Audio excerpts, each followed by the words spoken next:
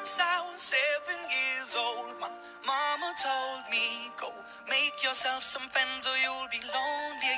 Once I was 7 years old.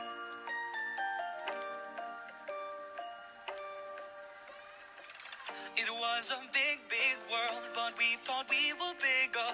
Pushing each other to the limits, we were learning quicker. By 11, smoking herb and drinking burning liquor. I'm back. Exam is fast approaching, and let's do some peds. I think what we'll do now is talk through some questions. I'll pick up some random questions that I found in lots of different books, and we'll do some background reading on them. So here we go, pediatrics. And of course, it wouldn't be songs for FRCR without random pediatric themed songs throughout. Let's start with an easy peasy one, and that is ossification centres of the elbow. I'm sure you all know it, but I'm just going to say it again. Critol, C-R-I-T-O-L, is the mnemonic you need to remember, and that goes capitellum, radial head, internal epicondyle or the medial epicondyle, trochlea, olecranon, and lateral epicondyle. That's the way they appear in that order, and the ages that they appear respectively are 1, 5, 5, 7, 10, 11. So it's Critol at ages 1, 5, 5, 7, 10, 11 respectively. Let's try and get through as many questions as we can, as quickly as we can. Make that steady figure. Once I was 11 years old, my daddy told me, go get yourself a wife or you'll be lonely. Once I was 11 years old.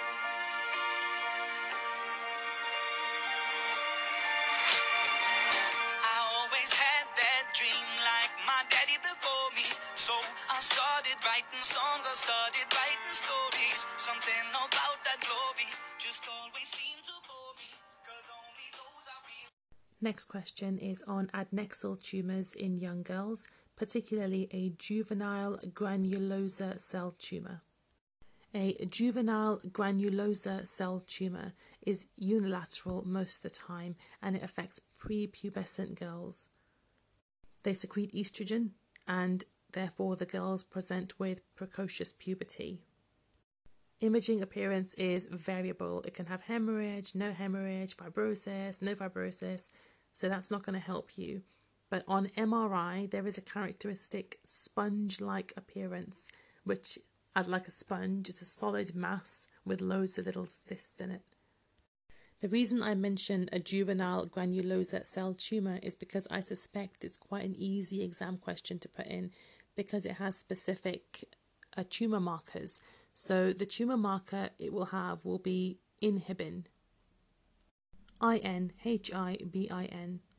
So the exam thread will read something like 12-year-old girl, unilateral adnexal mass, wide range of appearances, but they would be unfair if they didn't say it had a sponge-like appearance on T2 weighted MRI, or they might just say solid mass with multiple little cysts, which is the sponge-like appearance.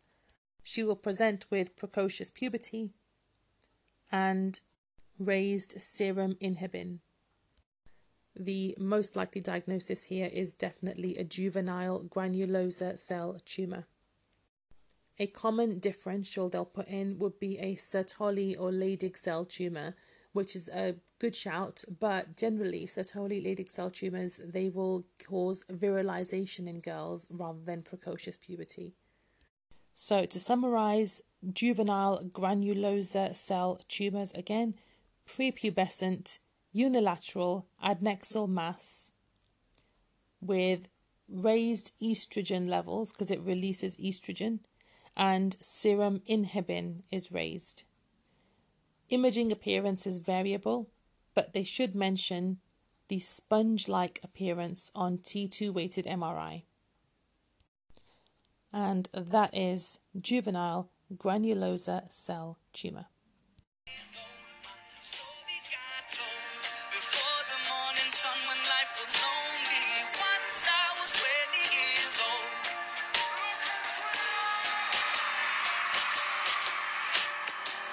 I only see my goals, I don't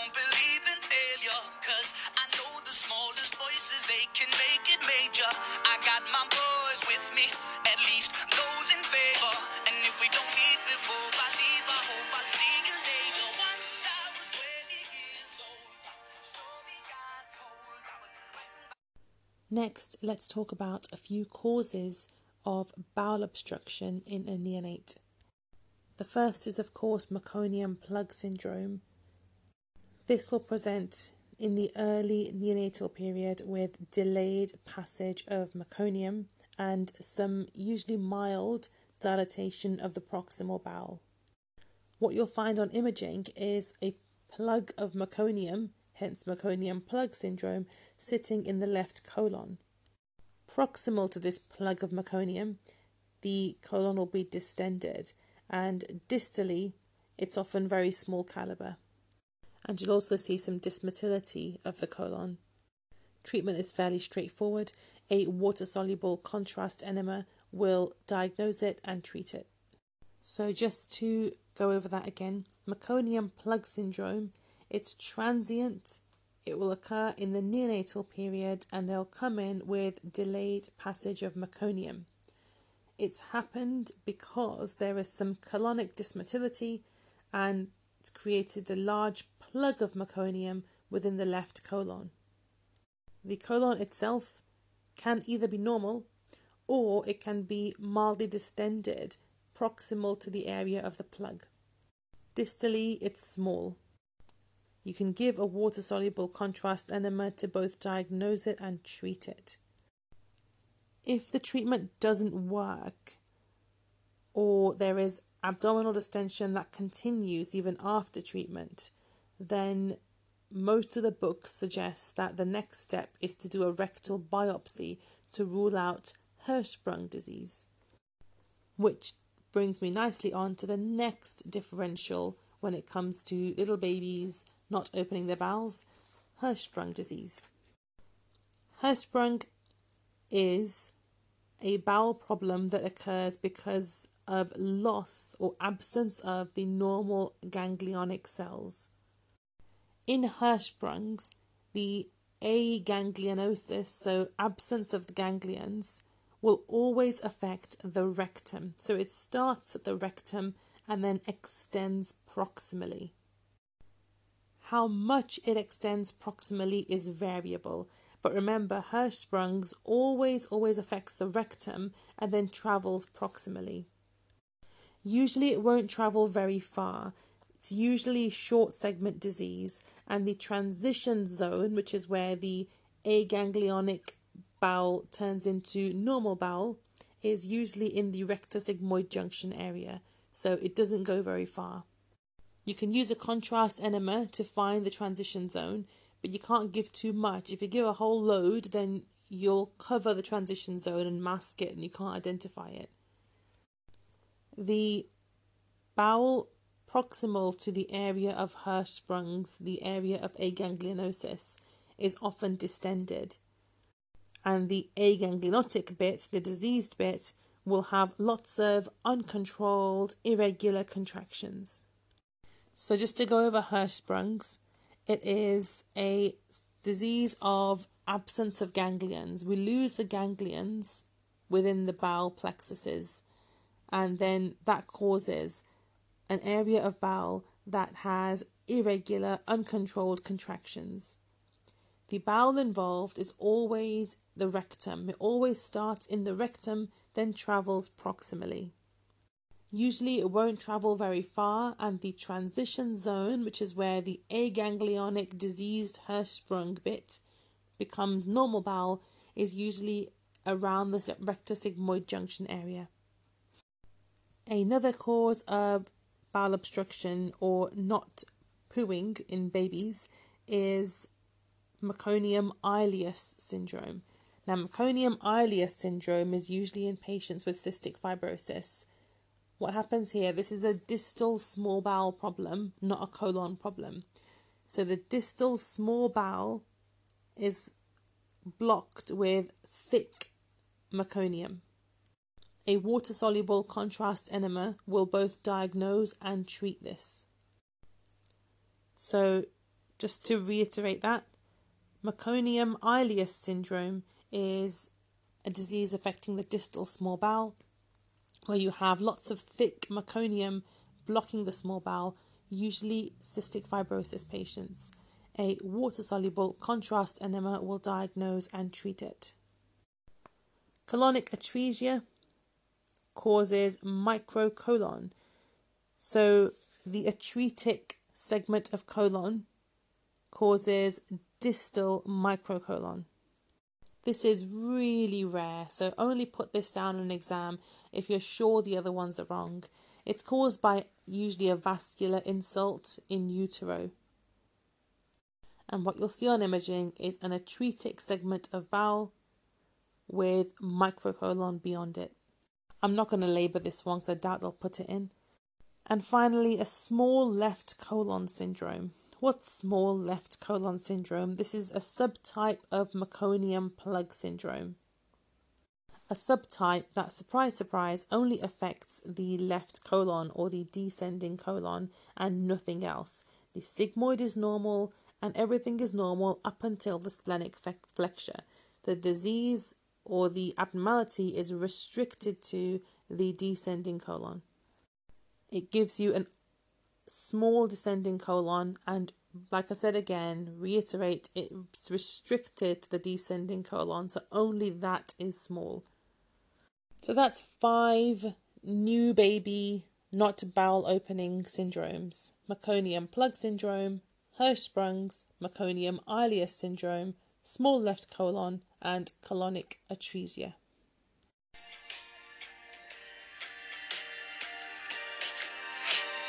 Soon we'll be 30 years old. Our songs have been sold. We've traveled around the world and we're still roaming. Soon we'll be 30 years old.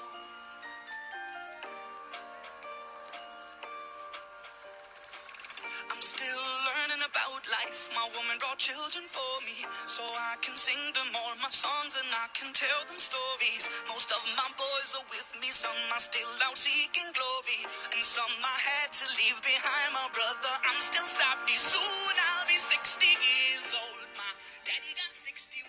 Remember life, and then your life becomes a bit.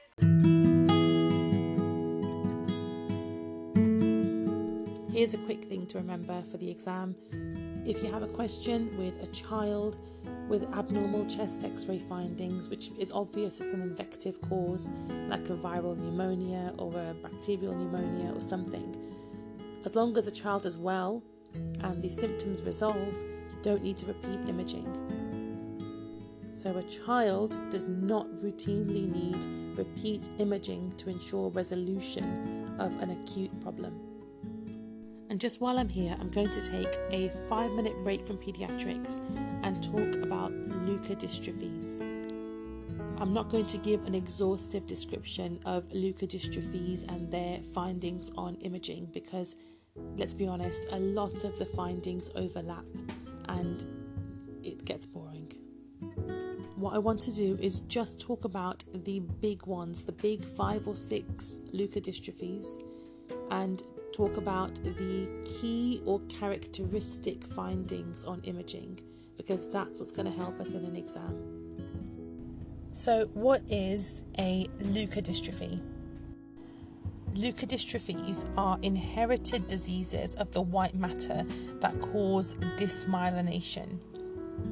The dysmyelination they cause is secondary to dysfunction of different organelles within a cell, either lysosomes, peroxisomes, mitochondria, or others. So that's how I'm going to split them up. I'm just going to talk about 5 or 6 of them, but we'll split it up into leukodystrophies caused by lysosome dysfunction, peroxisome dysfunction, mitochondrial dysfunction, and then a few others. I'm going to keep it short. Like I said, I don't want an exhaustive description because we have lots of textbooks for that. This is just a quick recap, and hopefully I think all we'll need in the exam, a quick focus on the key findings on imaging. So I'll start with the leukodystrophies caused by lysosome dysfunction. There are 3 in this group: metachromatic leukodystrophy, Crab disease, and mucopolysaccharidosis. So that's the three that are caused by lysosome dysfunction. The first was metachromatic leukodystrophy. The key findings in metachromatic leukodystrophy, you obviously have the high T2 periventricular white matter signal, but that is an overlapping feature of lots of them. The key findings here is perivascular sparing, which gives you a tigroid pattern, and sparing of the subcortical U fibers. So I'll say it again. Metachromatic leukodystrophy causes perivascular sparing and gives rise to a tigroid pattern, with also sparing of the subcortical U fibers. And I'm going to say it a third time because you're going to remember this, I'm going to remember this. Metachromatic leukodystrophy causes sparing of the subcortical U fibers and a classic tigroid pattern on imaging, which is caused by sparing of the perivascular areas. Perivascular sparing. That's the first in the group of lysosome dysfunction leukodystrophies. That was metachromatic leukodystrophy. The second in the group is Krabbe disease. Krabbe, we're spelling Krabbe. The key finding in Krabbe disease is high attenuation on CTs of the thalamus and the caudate nuclei. Again, they also have sparing of the U fibers. So Krabbe disease is thalamic and caudate nuclei increased attenuation on CT scans and sparing of the subcortical U fibers. Gonna go back to the start so we embed this in our brains. The first was metachromatic leukodystrophy. Key findings are sparing of the U fibers and perivascular sparing, giving rise to a tigroid pattern. The second was Krabbe disease or Krabbe leukodystrophy. The key finding there on the CT scans is thalamic and caudate nuclei high attenuation, again with sparing of the U fibers. The third and final disease in the lysosome dysfunction group is mucopolysaccharidosis. The key finding here is a very well-defined high T2 signal in the corpus callosum and the basal ganglia. I'll say it again. Mucopolysaccharidosis gives well-defined foci of high T2 signal in the corpus callosum and the basal ganglia. So back to the beginning, characteristic features or imaging features of leukodystrophies. We start with the leukodystrophies caused by lysosome dysfunction, and there are three that I've talked about. There were metachromatic leukodystrophy, Krabbe disease, and mucopolysaccharidosis. Metachromatic leukodystrophy, the key finding, remember, was perivascular sparing, giving rise to a tigroid pattern and sparing of the subcortical U fibers. Then there was Krabbe disease, again had sparing of the subcortical U fibers, and the key finding here was high attenuation on CT of the thalamus and caudate nuclei. And the third and final was mucopolysaccharidosis. The key finding there was high T2 signal, really well-defined foci of high T2 signal within the corpus callosum and the basal ganglia. That's the three characteristic radiological findings of the three lysosome dysfunction leukodystrophies. The next one are peroxisome dysfunction leukodystrophies. The first is X-linked adrenoleukodystrophy. The key finding in X-linked adrenoleukodystrophy is symmetrical peritrigonal and splenium high T2 signal. They also have peripheral contrast enhancement. Let's say that again. There's only one disease I'm talking about in the peroxisome dysfunction leukodystrophy group, and that is X-linked adrenoleukodystrophy. X-linked adrenoleukodystrophy has key findings of symmetrical high T2 signal around the trigone of the ventricle, so peritrigonal, and the splenium. Symmetrical high T2 signal, peritrigonal, and splenium. Also, peripheral contrast enhancement. I'm going to say it again because everyone switches off as soon as anyone talks about neuro. The second group is the peroxisome dysfunction leukodystrophies. The only one I've mentioned is X-linked adrenoleukodystrophy, and the radiological finding of note is symmetrical peritrigonal high T2 signal and high T2 signal within the splenium, plus peripheral contrast enhancement. Then we move on to mitochondrial. The mitochondrial dysfunction leukodystrophy, there's only one, and that's MELAS, MELAS.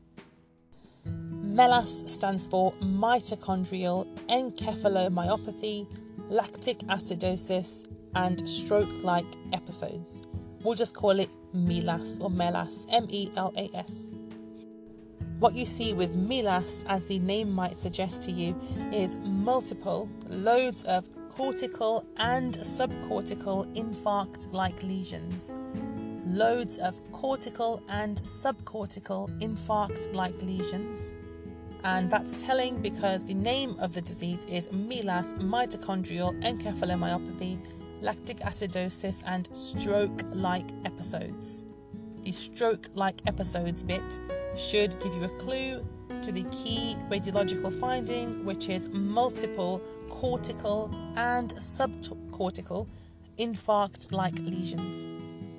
Finally, two more leukodystrophies that I think we should know. The first is Canavan disease, Canavan. Canavan disease, the key radiological finding here is that the U fibers are preferentially affected. So in Canavan disease, the U fibers are preferentially affected. Don't forget that. And finally, Alexander disease. The key finding in Alexander disease is it has a predilection for the frontal lobes, and the subcortical white matter is affected early. So Alexander disease, early involvement of the subcortical white matter and frontal lobe predilection.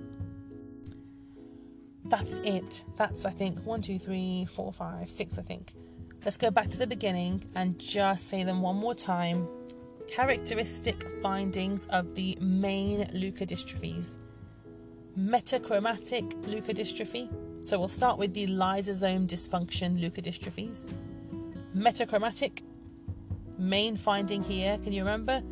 U fiber sparing, the sparing of the subcortical U fibers and sparing of perivascular spaces, giving rise to a classic tigroid pattern. The second in this group was Crab disease. Key finding here on CT was high attenuation in the thalamus and the caudate nuclei, again with subcortical U fiber sparing. Next, mucopolysaccharidosis. The key finding here was well-defined foci of high T2 signal in the corpus callosum and the basal ganglia. That's the three leukodystrophies caused by lysosome dysfunction. We had one leukodystrophy caused by peroxisome dysfunction, and that was X-linked adrenoleukodystrophy. I remember it by peroxisome has an X in it, and then that tells me X-linked adrenoleukodystrophy. The key finding of X-linked adrenoleukodystrophy is symmetrical peritrigonal around the trigone of the ventricles, symmetrical, peritrigonal, and within the splenium, high T2 signal, with peripheral contrast enhancement. Then we had the leukodystrophies caused by mitochondrial dysfunction. We only mentioned one, MELAS, MELAS, and the main finding there you should be able to remember easily because the name MELAS tells you multiple subcortical and cortical infarct-like lesions.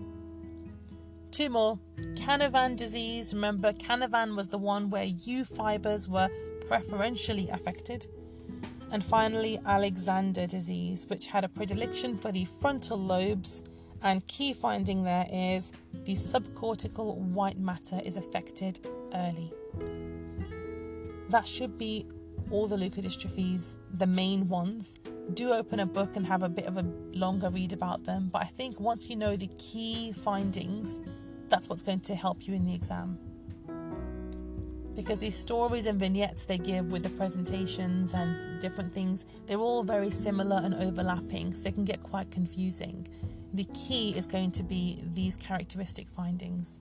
So listen to this a few times and it'll go into your head, or open a book and add more to the basic information I've just given you. In all honesty, this late in the game, with the exam being only a few weeks away, I think 4.5 weeks now, that's probably all I'm going to learn on the major leukodystrophies. I have no intention of adding any more to my brain. Let's leave this topic now and go back to pediatrics.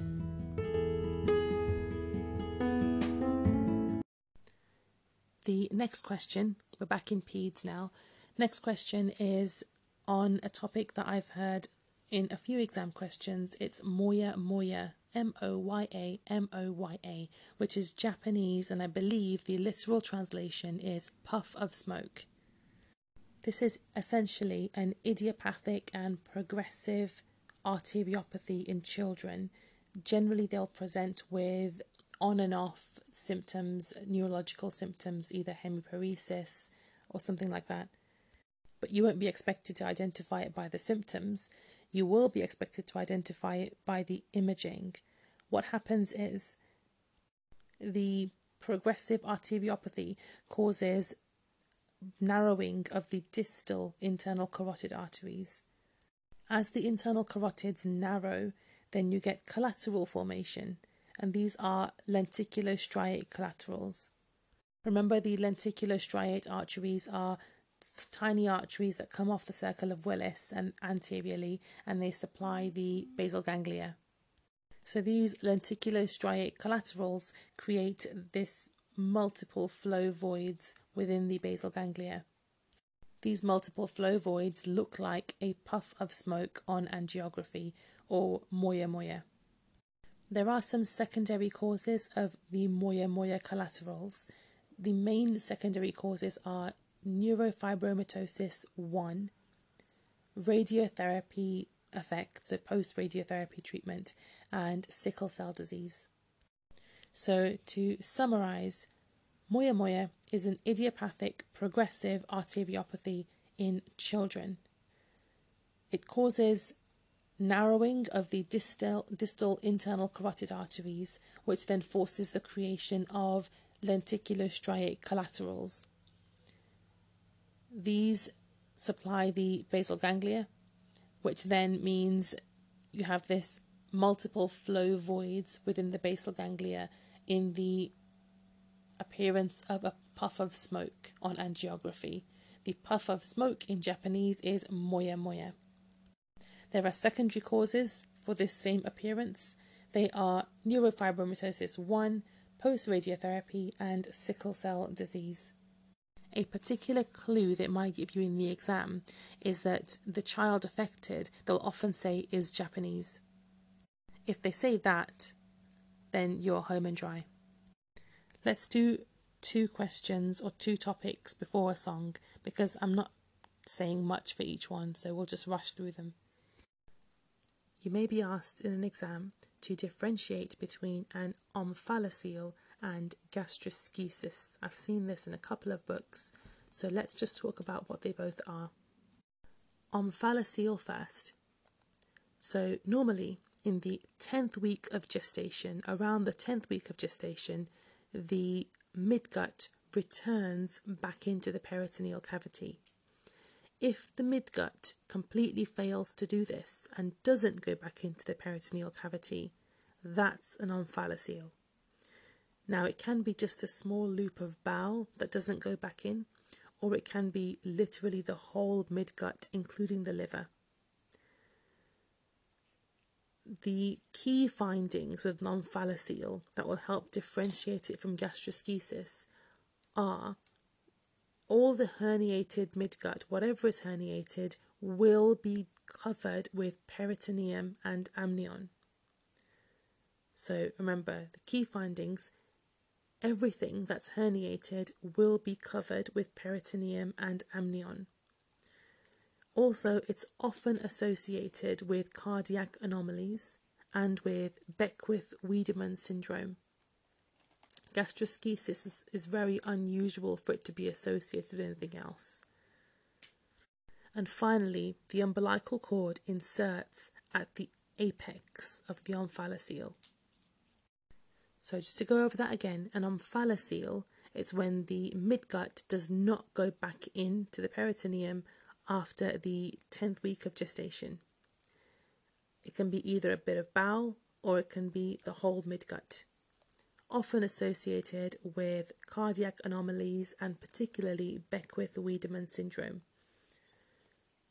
In omphaloceles, the herniated gut will be covered with peritoneum and amnion, and the umbilical cord will insert at the apex of the hernia. In contrast, gastroschisis, the umbilical cord inserts normally. Gastroschisis occurs after the 10th week of gestation, once everything has returned to the abdomen as it should. The hernia of gastroschisis occurs through a paraumbilical defect. It's probably caused by an ischemic rupture of the abdominal wall.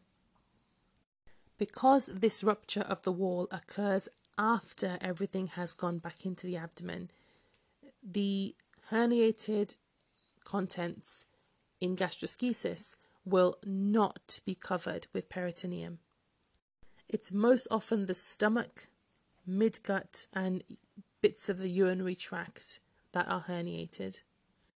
I've already said it often is not associated with any other syndromes or anomalies. And that's it. So gastroschisis, it's rupture of the abdominal wall once everything has gone back in where it should be. The rupture is probably ischemic and it occurs in a paraumbilical defect. The protruding viscera in gastroschisis are not covered by peritoneum. It can include the stomach, midgut, or bits of the urinary tract. And in gastroschisis, the umbilical cord is normally inserting. That's it. That should be enough to identify the difference between the two. Well, in an exam question anyway. Daddy got 61, remember life and then your life becomes a better one. I made a man so happy when I wrote a letter once.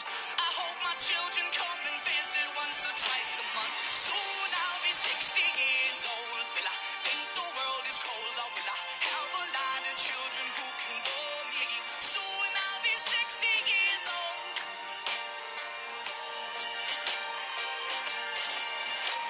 Soon I'll be 60 years old. Will I think the world is cold, or will I? Next, we'll do causes of a white eye reflex or leukocoria.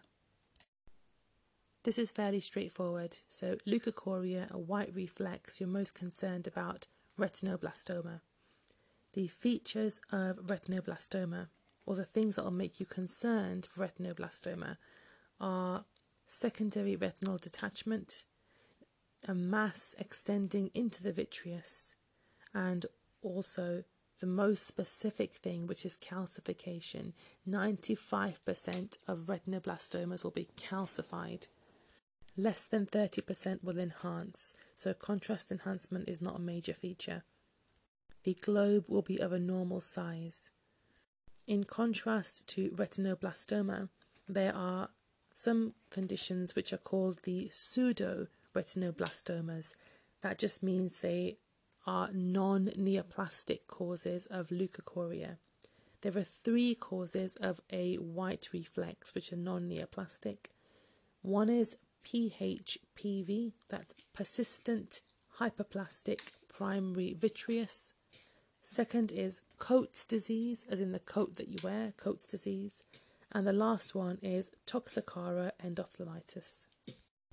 On CT in PHPV, you'll see a small globe. Remember, the globe is normal sized in retinoblastoma. In PHPV, you'll see a small globe and an enhancing retrolental mass. The small globe is called microphthalmia. That's PHPV.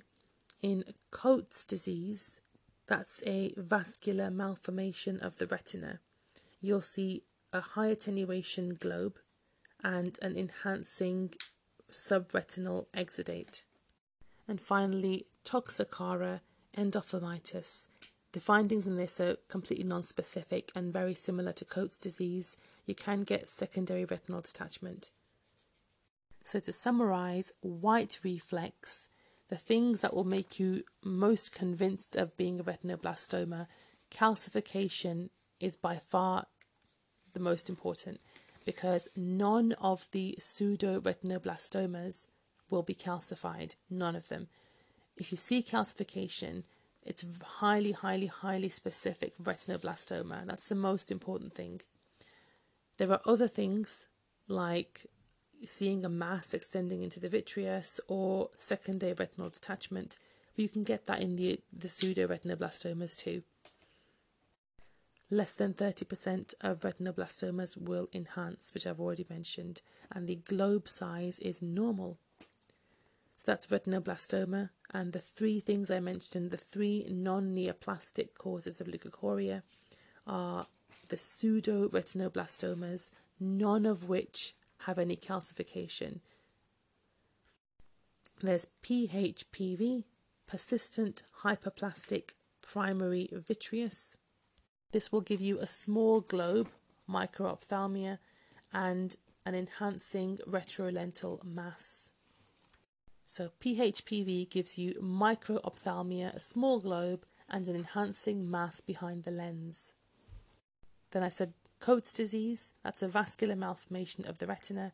Coats disease gives you high attenuation within the globe and an enhancing subretinal exudate. And finally, Toxocara endophthalmitis, which is very non-specific on imaging, looks similar to Coats disease, and you can get secondary retinal detachment. Next is acute pancreatitis in kids. When imaging children for acute pancreatitis, certain things are not helpful. The echogenicity of the pancreas is not helpful. The size of the pancreas, or looking for pancreatic enlargement, is not helpful because in half people it won't be enlarged. When imaging a child with acute pancreatitis, there are certain things that are not helpful on ultrasound because obviously ultrasound would be the image of choice. The echogenicity of the pancreas is not helpful. Looking for a swollen or increased size pancreas is also not helpful because in half of children it won't be enlarged. And things like atrophy of the pancreas and pancreatic calcifications, these are all associated, we know, with chronic disease as they are in adults. So what is useful? The size of the pancreatic duct. We're looking for pancreatic duct dilatation. That's the most useful sign of acute pancreatitis in a child on ultrasound. So how big is too big? Well, with everything in pediatrics, it depends how old they are. If the child is 1 to 6 years of age, a pancreatic duct of more than 1.5 millimeters is enlarged.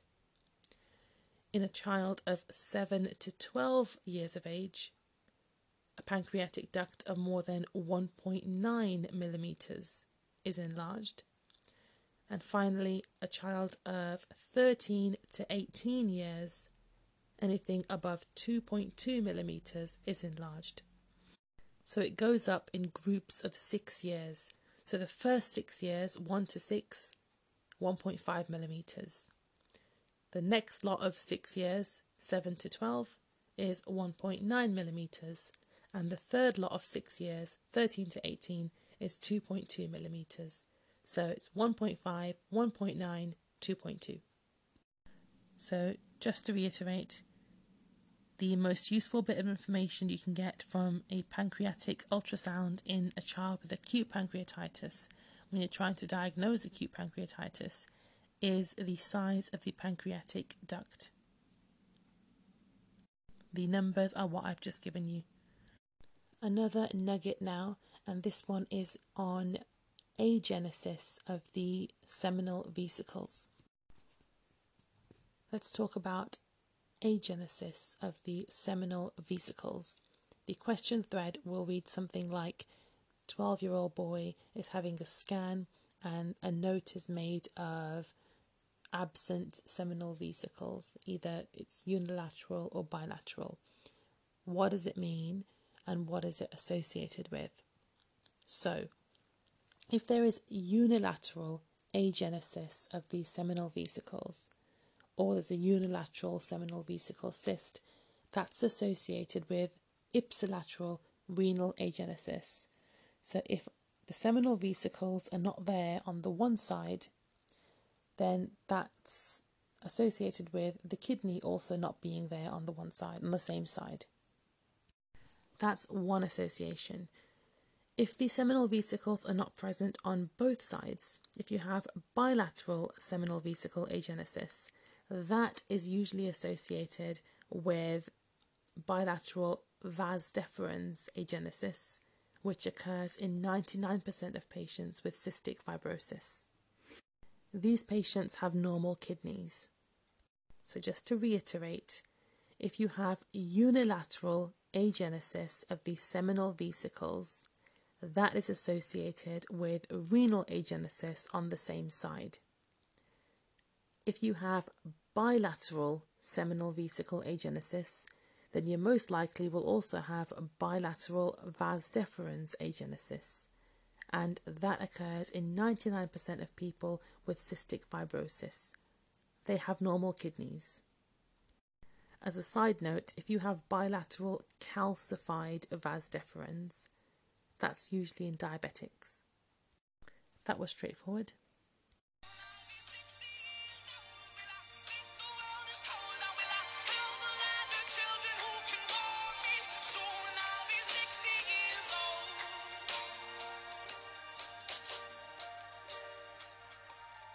Once I was 7 years old, Mama told me, go make yourself some friends or you'll be lonely. Once I was 7 years old.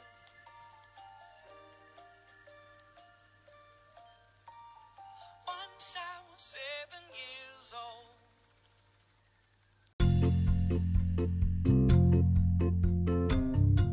Hi guys, before you listen to your episode today, we just wanted to take a moment and say thank you because this project has snowballed. We have hundreds of listeners and it's lovely to hear. It was a novel idea and it seems to have worked, and we have so much more in store for you from December. We have lots of new hosts joining us, each with their own character, their own unique taste in music and their own style. We will have more songs, mnemonics, rhymes, and lots of ways for you to remember things. That is all coming up from December and it's going to be so much fun.